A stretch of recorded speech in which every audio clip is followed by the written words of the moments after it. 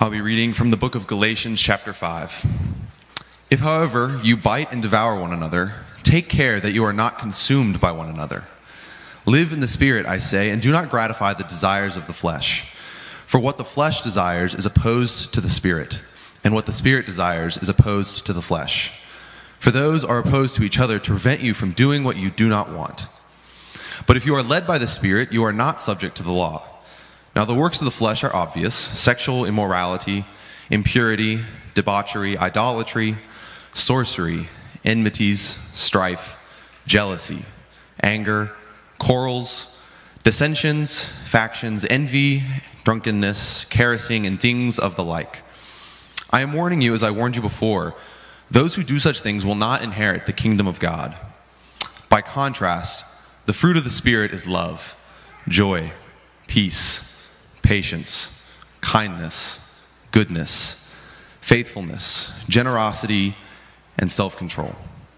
There is no law against such things, and those who belong to Christ Jesus have been crucified in the flesh with its passions and desires. If we live by the Spirit, let us also be guided by the Spirit. Let us not become conceited, competing against one another, envying one another. The word of the Lord. Please be seated.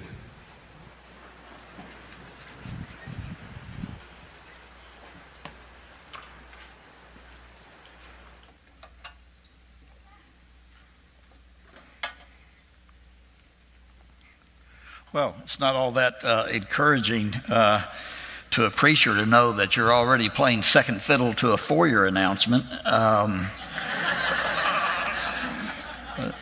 But such is life. There are two basic different approaches to preaching. One is you start with a text. You try to figure out what the text says, and then you apply it to your particular situation. This is the approach I've used most of my life and career. It's always seemed safer. If you start with the text and somebody doesn't like what you say, you can always say, take it up with God. You know, I don't write them, I just read them. The other approach is you start with a question. You start with a problem. You start with life. And then you go and you search the Bible and see if the text has anything to say into that particular situation. So today, in a kind of one-off sermon, I've decided to abandon my start with the text approach and instead start with a question. And then we'll see if the text that we just read has anything to say to it. So I first of all have to get you to feel the weight of the question, which I'm going to try to do. My question is this: does church matter? Does church make any difference at all? And how would you measure it? How would you know if it makes any difference? Now, we could divide this question into several different parts, I suppose. We could think about, okay, is a church growing? We would know how to measure that. We would count. And we might even have ways to measure the question, okay, is the church making any difference to the world out there? We might sort of account for the good things that we do, including providing those meals that we heard about. But the question I'm preoccupied today with is, does church make any difference to the members, the people who come? Does church matter to them? Does it make any difference? And there are times when this question has gotten very kind of personal for me at another level where, you know, not too long ago I was out visiting a former student whose life's coming unraveled, and I said, okay, did anything I do make any difference?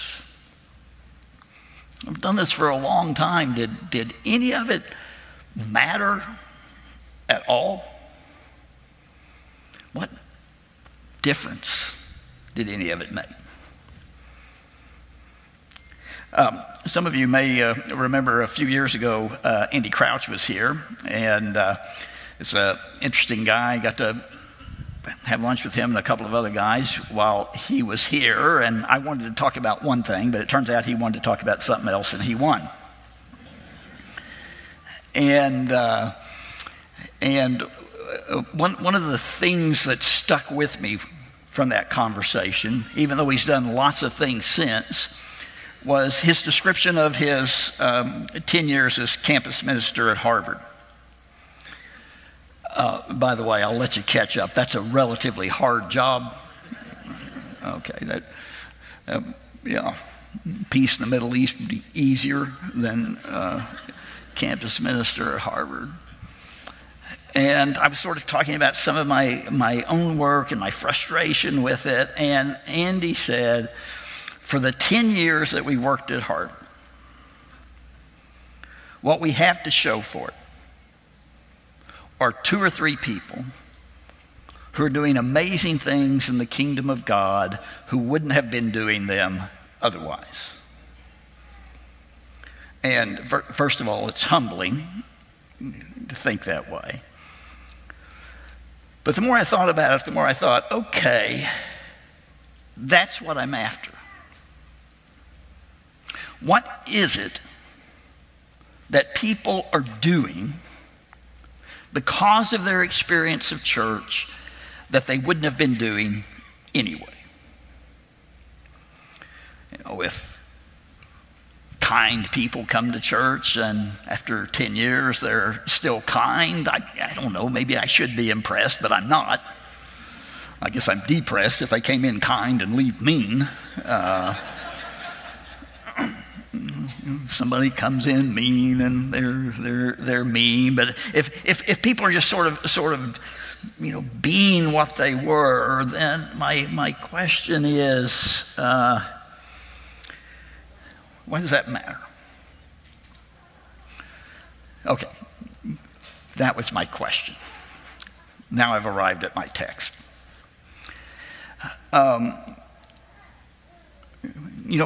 Several of you have parts of this text memorized. You probably have the fruit of the Spirit memorized, although you can't always get them in the right order. Hopefully none of you have the works of the flesh memorized. I noticed Lucas didn't know how to pronounce one, and I felt good about it.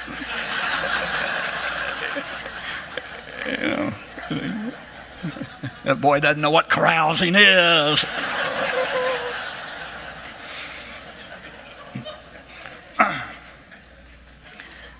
And I don't know, maybe it's just my impression, but the lists don't really match. You have these works of the flesh and the fruit of the Spirit, and it says the fruit of the Spirit is in contrast, but the contrast isn't just a different list, it just seems different. The fruit of the Spirit seem like they're deeper. They're more attitudinal. It's not just a series of actions, it's this deep sort of reservoir of goodness that's created in us. Now, I am a Bible study wonk, and old habits die hard. So there is a notoriously difficult translation problem here. Paul is clearly making a contrast. He's contrasting life in the Spirit and life in the flesh. And it's that flesh that's the hard translation problem. The word there is sarx, it's flesh. But when I say flesh, you may hear body, and that wouldn't be right. It's not skin, it's not body that's the problem. Because Paul believes in Genesis 1, and God created human beings, and he looked at them and said, that's good. And Paul believes that. There's nothing evil about embodiment. That's not the problem. That's what led the NIV to translate that word flesh with the term sinful nature. And I'm not crazy about that either, because that carries with it all sorts of implications of some sort of original sin that I might not necessarily hold. So, but I get the idea. The contrast for Paul is these two ways that are battling in you. And one is pushing you towards these evil actions, and the other is pulling you towards these basic attitudes. Now I have to, be careful here that I don't wind up in a cartoon where you have a little devil on one shoulder and a little angel on the other shoulder. It's not quite that. It's more internal than that. But it is these two impulses that are battling in us, and Paul is writing to Christians, and it's battling in them. And there's also this stuff in there about the law, which makes the list different, because somehow this fruit of the Spirit is not really about a series of do's and don'ts. Now, there is a series of don'ts here. Don't do this stuff, and people who do this stuff don't go into the kingdom of God. But the other side is live by the Spirit. Be guided by the Spirit. And you don't have to look very hard to see that Paul believes that the formation of this life, defined by these fruit, is primarily a work of God. It's the work of the Spirit. The Spirit is what produces this fruit. And if that's true, then we ask a different sort of question. The question is not, how do I become kind? The question is, how do I yield to the Spirit that will produce kindness in me?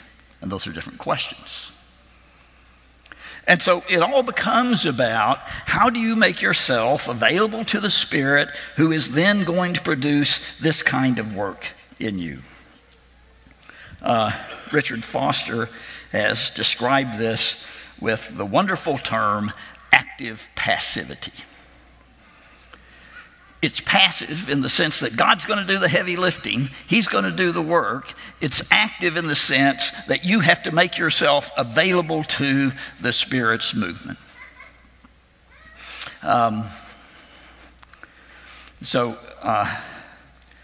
in my teaching life, and this is one of the parts of it I don't miss, occasionally I would have a student engage in a piece of academic dishonesty, cheating, for those of you from my home state of Arkansas, to put it bluntly. And the easiest thing to do is always to look the other way, because if you don't, it's going to get complicated.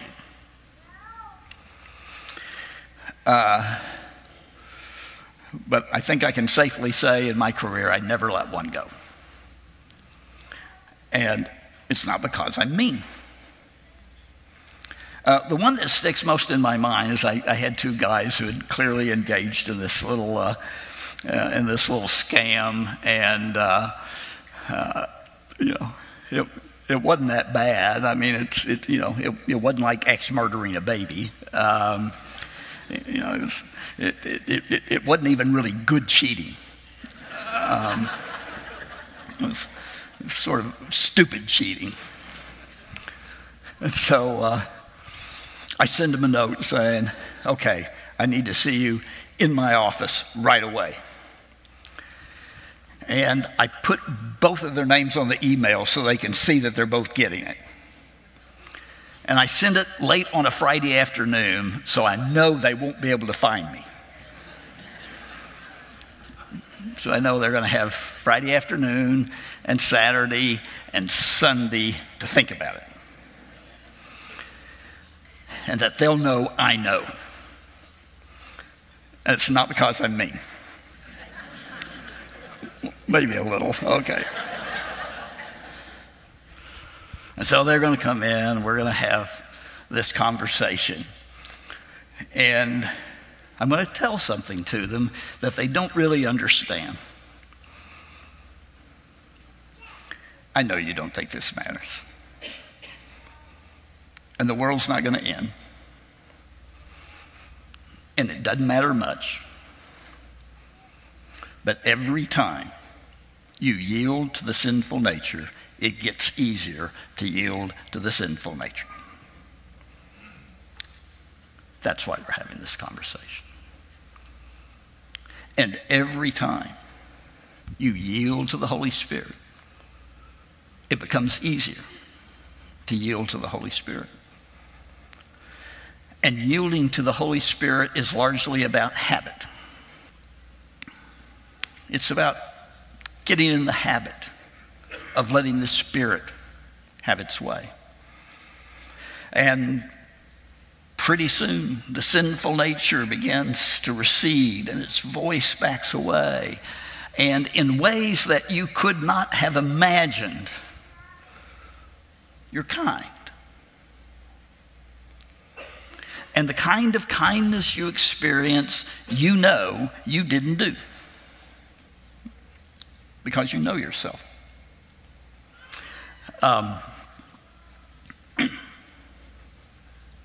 One way to measure how the church came through COVID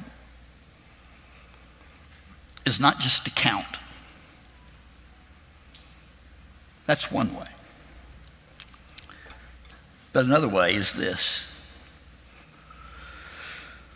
to say,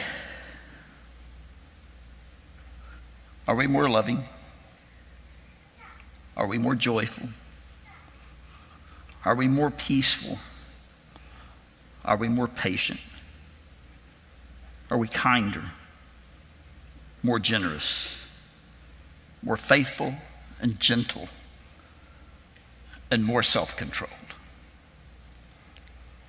Then we will know that through the pandemic, we were led by the Spirit. I had a friend years ago. Actually, I've had two, but I'll tell you about one. I've had more than two friends. Okay. I've had two friends like this. Okay. I had a friend who had dissociative disorder. And this is the language we use now for what we used to describe as multiple personality disorder. And most people's idea about what multiple personality disorder or dissociative disorder is come from horror movies. Or you have this person who has these two personalities and they're not aware that they have one who's probably some rampaging killer. Okay.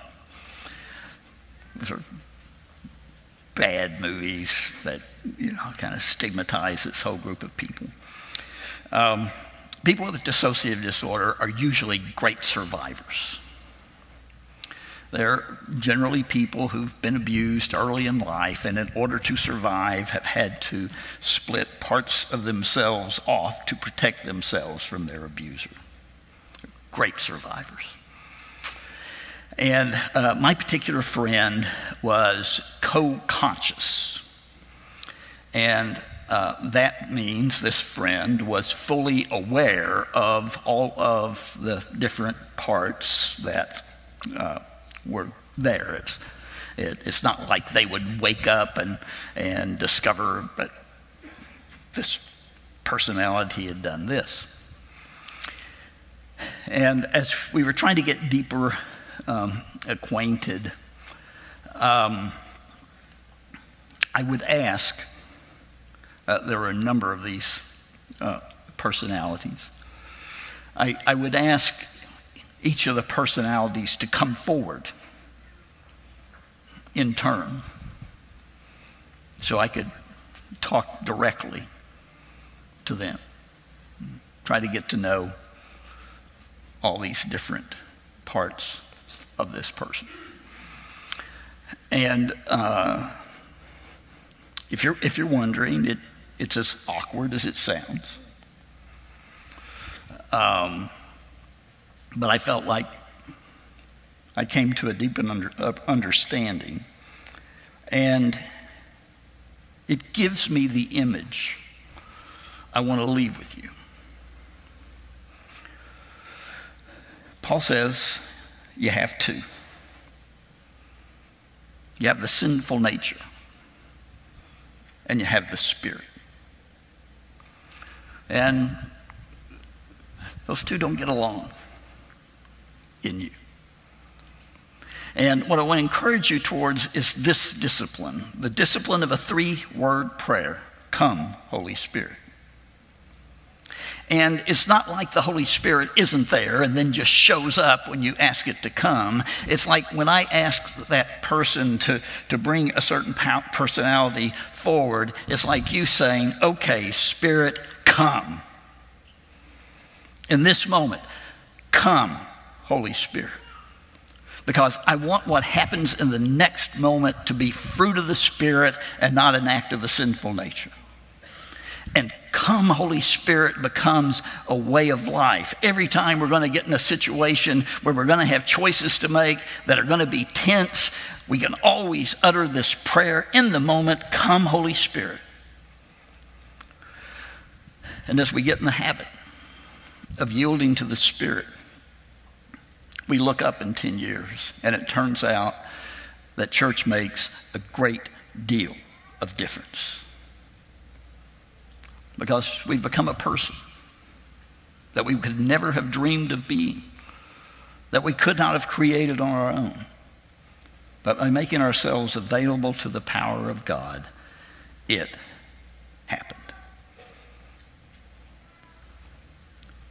Come, Holy Spirit.